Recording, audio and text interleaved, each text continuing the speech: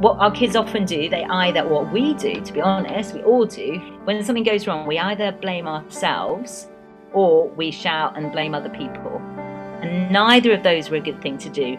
We just need to allow ourselves to be upset and then begin to try and work that through. Hello friends, welcome to today's podcast. Today I'll be interviewing Catherine Hill. Catherine is an author of several books and speaks widely on family issues. We'll be speaking about family and particularly how we can support and encourage the next generation as we look to the future. Hope you enjoy it. Welcome to today's podcast. Today we've got Catherine Hill joining with us. Catherine, welcome. It's really great to be with you, thanks. Thank you so much for joining us. A brief intro for you, Catherine. You're married to Richard. You have 4 grown-up children. You started life as a solicitor and then moved into the charitable sector, working for Care of the Family. It's a national charity helping to support families. And you're UK Director of Care of the Family now. And you've published several books. And you're a pub speaker. There's a lot you do there. And it's great timing for us because you've just released a new book, A Mind of Their Own, and we'll come back to that a bit later. But the theme of this whole week, this podcast, is on hope. How do we build culture of hope? And today we're going to be looking at family and how important family is for that culture of hope, the future, as we look ahead. So just as an opener for you, what does family mean to you? That is a great question. I think in the big picture, family is the building blocks of society, and family is the place where we learn how to do life, where we learn how to love and to be loved, where we learn how to forgive, when we learn how to do conflict. And of course, it doesn't always work out as we would have hoped, but nevertheless, it's that place, I think, of learning and character formation, and most of all, stability. It's where for if we have children, it's where they form their identity in the context of family. And just in relation to the very kind intro that you gave me, so when I was a solicitor, I was a family law solicitor. Okay, yes. So I saw then the heartbreak of when family life doesn't work out. And that's what really motivated me to want to work for Care for the Family, because at Care for the Family, we try and come alongside families and put strong fences around family life. We often talk about being the fence at the top of the cliff rather than the ambulance at the bottom, but trying to enable families to thrive and to flourish in the everyday. Oh, that's brilliant. That's really helpful, kind of understanding your journey to where you are now, and I'm sure that's probably really helped you in what you're writing as well, and unpacking some of these topics that you've addressed in your books. So that's really fascinating, because the family kind of comes in many shapes and forms for us all, and but there's something that's unique and powerful about a family unit that can really support us individually, but also look to the future. That's so right. I mean, family is in so many different shapes and sizes, and certainly at Care for the Family and in my work, we work with couples who are together. We work with single parents. We work with parents with children with additional needs. We work with dads. We work with bereaved parents, those who've been widowed young. So all kinds of shapes and sizes of family, which is incredibly rich, and that is the learning place for us all. That's great. I'd love to kind of dive in a bit more about your book that you've just written. And obviously we're on the back of a really extraordinary year for us, and that would have had a real impact on our families. A challenging time. It kind of magnifies every aspect of life, doesn't it, what we've been through. And so I know this was part of, you've written this out of some of that learning from this experience, and also setting what can we do? How can we respond to that? This is about children, mouth. Maybe you can kind of give an intro into the. Yeah, that's exactly right. So it's called A Mind of Their Own, building your child's emotional well-being in a post-pandemic world, which sounds quite long. The actual title is A Mind of Their Own, but it's for parents or anyone who is caring for kids, has a heart for kids, and it's how we can build emotional well-being in their lives, because that is so important to us thriving, is how we're doing emotionally. And it was already an issue. I think if people have just been listening to the news and stuff before the pandemic, you probably would have seen that there were loads of headlines about children and young people's mental well-being being under pressure, so rising levels of anxiety. In fact, in 2017, July 2017, 1 in 9 kids had some kind of mental health difficulty. By July 2020, so just really in the pandemic, that has gone up to 1 in 6. So it's 5 in every classroom. And I just really want to do something about that. And I know that there is so much that parents can do in the everyday stuff of family life that can really make a difference. So that's what the book's all about. How we can do that in an accessible way. And it's got loads of practical stuff in. So at the end of every chapter, there is maybe we'll talk about the content in a minute, but at the end of every chapter, there's a little section on some activities that families can do, and also action points. So it's not just all the theory. And there are some, if you're not a great reader, there are some brilliant cartoons that will really make you laugh. Oh, good. Yeah, I do like pictures. That's great. Well, maybe could you draw on some examples that you've drawn out in your book? Maybe some stories. It'd be really helpful just to unpack that a little bit, if that's possible. Yeah, love to do that. Love to do that. Just drawing on what you said at the beginning about how the pandemic has actually been like putting a magnifying glass to our family life. And I think for some families, the good stuff has got better, and there have been some positives. We sometimes have to look a little bit hard for them, I think, but just the chance to spend time together as a family, people having meals together, going out for walks together, even though it is tough to do, that's been good. But by and large, families have struggled. And those families that are working outside the home or in the home, plus trying to homeschool kids, or even if you're at home just trying to homeschool kids, it's so hard. And I think any parent listening to this should give themselves a pat on the back and a gold medal if you've survived this far, because it really is an impossible task. I've heard it described as like the Corona roller coaster, and I would agree. That's been our experience in our house. There's been some good bits, but man, there's been some terrifying bits as well. Absolutely. So, and I think not only have we had the pressure of the pandemic, there's also the pressure of the digital age, and our kids having so much access now to technology, which again is a really great opportunity, but also the pressure for them to establish their identity by how many likes they have on social media, the pressure of the whole celeb culture, the selfie culture, how we help them manage that is a huge pressure, as well as a lot of the big issues. So there's several chapters in the book that start with "It's okay to," and they're a little bit different. So I talk about all the everyday stuff that at Care for the Family we would say to parents. So trying to spend time with our kids, trying to speak positive words to them, trying to set good boundaries in place, stuff that it's good to do anyway. But then on top of that, there are some really key things that we can do to build well-being. So one of the chapters is called, it's probably my favorite one, it's called "It's Okay to Be Ordinary." Okay. And I think our kids are growing up in a culture where Britain's Got Talent, Love Island, the social media, TikTok stuff tells them that they have to be extraordinary. And it's a huge pressure. And actually, it comes as a bit of a relief for them to know, of course, they have talent, and of course, they have individual gifts, and they're unique. And as parents, we want to cheer them on in that.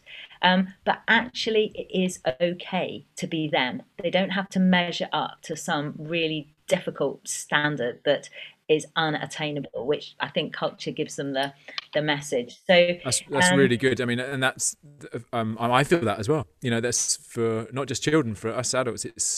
It's a big pressure that just bombarded by this these images and kind of perfect lifestyles that we kind of engage we're potentially seeking. Absolutely, and the fact that so often there's that message. I don't know if parents listening have spent many school sports days cheering their kids on as they throw beanbags into buckets and spin hoops and race for that tape. But the ones, we have 4 kids, as Malcolm said, and they, at the end of the sports day, junior school sports day, every single child would get a certificate because there's this message that everyone's a winner, but we can't all be winners. And so I think as parents, one key thing that we can do is to spot the great things our kids are doing and be really specific and praise them for those, not just telling them they're good at everything.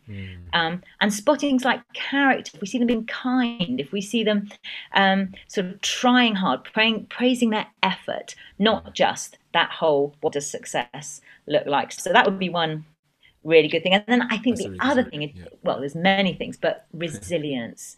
So resilience is a word that's bandied around a lot.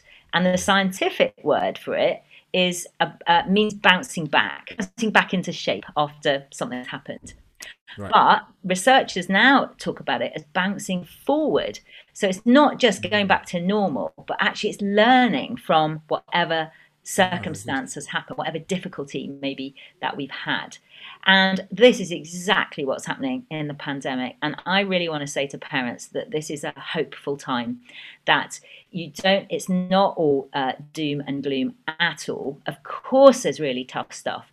But if you think about the generation of children that grew up in the Second World War, we don't think about them as the lost generation. We think about them as the resilient and the resourceful. And our kids are learning stuff now that is going to stand them in good stead and build character in their lives. And as parents, you have to be there for them and cheer them on in that. But I absolutely believe that it will be eventually. It's really tough now, but they are going to learn from this in a good way.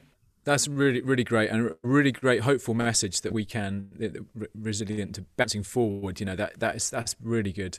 There's that sense that in this lockdown period, particularly, but we can feel like we're going around in circles with many things. And I've always thought actually that life's journey is much more like a spiral.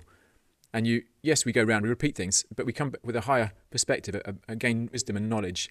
And so when we come round again, we can approach it slightly differently. And I feel like there's a similar thing to what you're saying. There's progress, actually, in this really hard time. There is progress and there is hope. So that's really wonderful.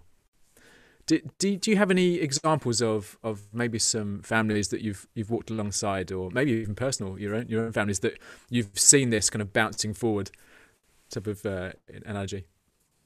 Let me think. Well, there's many, many examples. There's... choose one that's helpful. Well, the one I wrote about in the book, and it's really small, really down to earth, but that's where this happens, is this little child called Jamie, and his grandparents have taken him into town to spend his Christmas money, and he's gone to their Lego store and he's chosen a lunar space station, and it is loads more difficult than he's ever done before. But, like we were saying before, he knows he's brilliant at Lego. Everyone's told him he's brilliant at Lego. He knows he can do it. 2 hours later, the Lego's all over the kitchen floor. He's kicking this box against the wall in temper, refusing to let his grandpa help, and in complete meltdown. And what the grandpa is wise to do is to stand back and just allow him to struggle in that, and then to begin to learn how to build that space station himself. The temptation I have as a mum, and I think many, particularly mums, but dads as well, are to do this thing called helicopter parenting. So we swoop in and we do it for them because we can't bear to see them struggle. It's horrible seeing our children learn things the hard way. But actually, as parents, if we can step back and allow them just to work through that stuff themselves, what our kids often do, what we do, to be honest, we all do, when something goes wrong, we either blame ourselves or we shout and blame other people. And neither of those are a good thing to do. We just need to allow ourselves to be upset and then begin to try and work that through. So it's a silly example in some ways, the Lego, but as he starts to really work hard at it, he'll learn that he can do it, and then next time he'll be better equipped for it. So just like your spiral, that's the thing that goes up. And that's not just about things like that. It's about all the different disappointments that we have in life, just working through them. That's brilliant, and actually touches on a few of the other interviews that we've had over this week around creativity and being okay to fail. That's one of my chapters. It's okay really? to fail. It is. Yeah. Failure is really important. Well, we talk about that bit then. Yeah. loads of the really good stuff that has been invented in life has been through failure. You know, the Yeah. light bulb, cornflakes, the frisbee. I mean, there's loads of examples of people persevering Yeah. through failure. And one thing one of the ideas I had was to suggest to families that you have something called Failure Friday. So you don't, I mean, don't do it every Friday, but every now and then you get your kids around the table and you either talk about famous people. You can just Google it and find a funny famous person who's discovered something or learned something through failure. Mm. And then maybe share all your own stuff that week of what are the things that haven't gone right. But then learning that we can Yeah. learn through that. Yeah. It's really powerful. Um, I paint. I'm an artist, and I often paint with my children. And I did a painting with my middle girl, Abigail, recently. And we were doing this piece. We had the plan of what we were going to do, and she was doing this particular kind of part of the section, and she dripped loads of paint over it, and she went, "Oh no, ruined it!" And I said, "Ah, it looks great. Let's go for it." And so then basically she started then flicking paint over this area, and created this really lovely part of the picture. It was fundamental, but what was really interesting is that she still talks about that now. She still talks at the time when this mistake led to something that was really amazing. And so I can really see how if we allow our children to make those mistakes and to learn from that actually it really empowers them they bounce forward. They do bounce forward. I know people have heard, I've just got the book here. So Michael Jordan, who's a really famous basketball player. Yeah. Who doesn't know Michael Jordan? Yeah. But he's written lots about failure. Yeah, and he tried out for the varsity basketball team when he was at school, and he was already really good. He was already a really good player, but he was dropped from the team. And I'll just read it. He says this. He says, "I went to my room and I closed the door and I cried. For a while I couldn't stop. Even though there was no one else at home, I kept the door shut. It was important to me that no one hears me or sees me." And then he's about to give up basketball altogether. But then his mum, Dolores, she steps in. And so rather than seeing that failure as a source of pain, she sees it as an opportunity for growth. And she persuades him to go, and he picks himself up. And then, of course, he goes to become one of the most famous basketball players of all time. And then this is what he says. He says, "I've missed more than 9,000 shots in my career. I've lost almost 300 games. 26 times I've been trusted to take the game-winning shot and missed. I've failed over and over and over again in my life. And that is why I succeed." It's good, Brilliant. isn't it? Really good. What a great quote. Yeah. And lovely to hear that from him, actually, because he personifies this kind of almost perfect sportsman in many ways. So to hear that, actually what enabled him to do his thing is really powerful. And we can obviously translate into our walk, our personal journey. Yeah, that's really great, Catherine. Thanks so much. The obviously our families, our children are our future, and how do we best support? We talked about this, with some of the things you just mentioned, but how do we support, encourage them? How do we pass on that baton? How do we create that culture of hope for them and for us moving forward? Have you got any thoughts on that?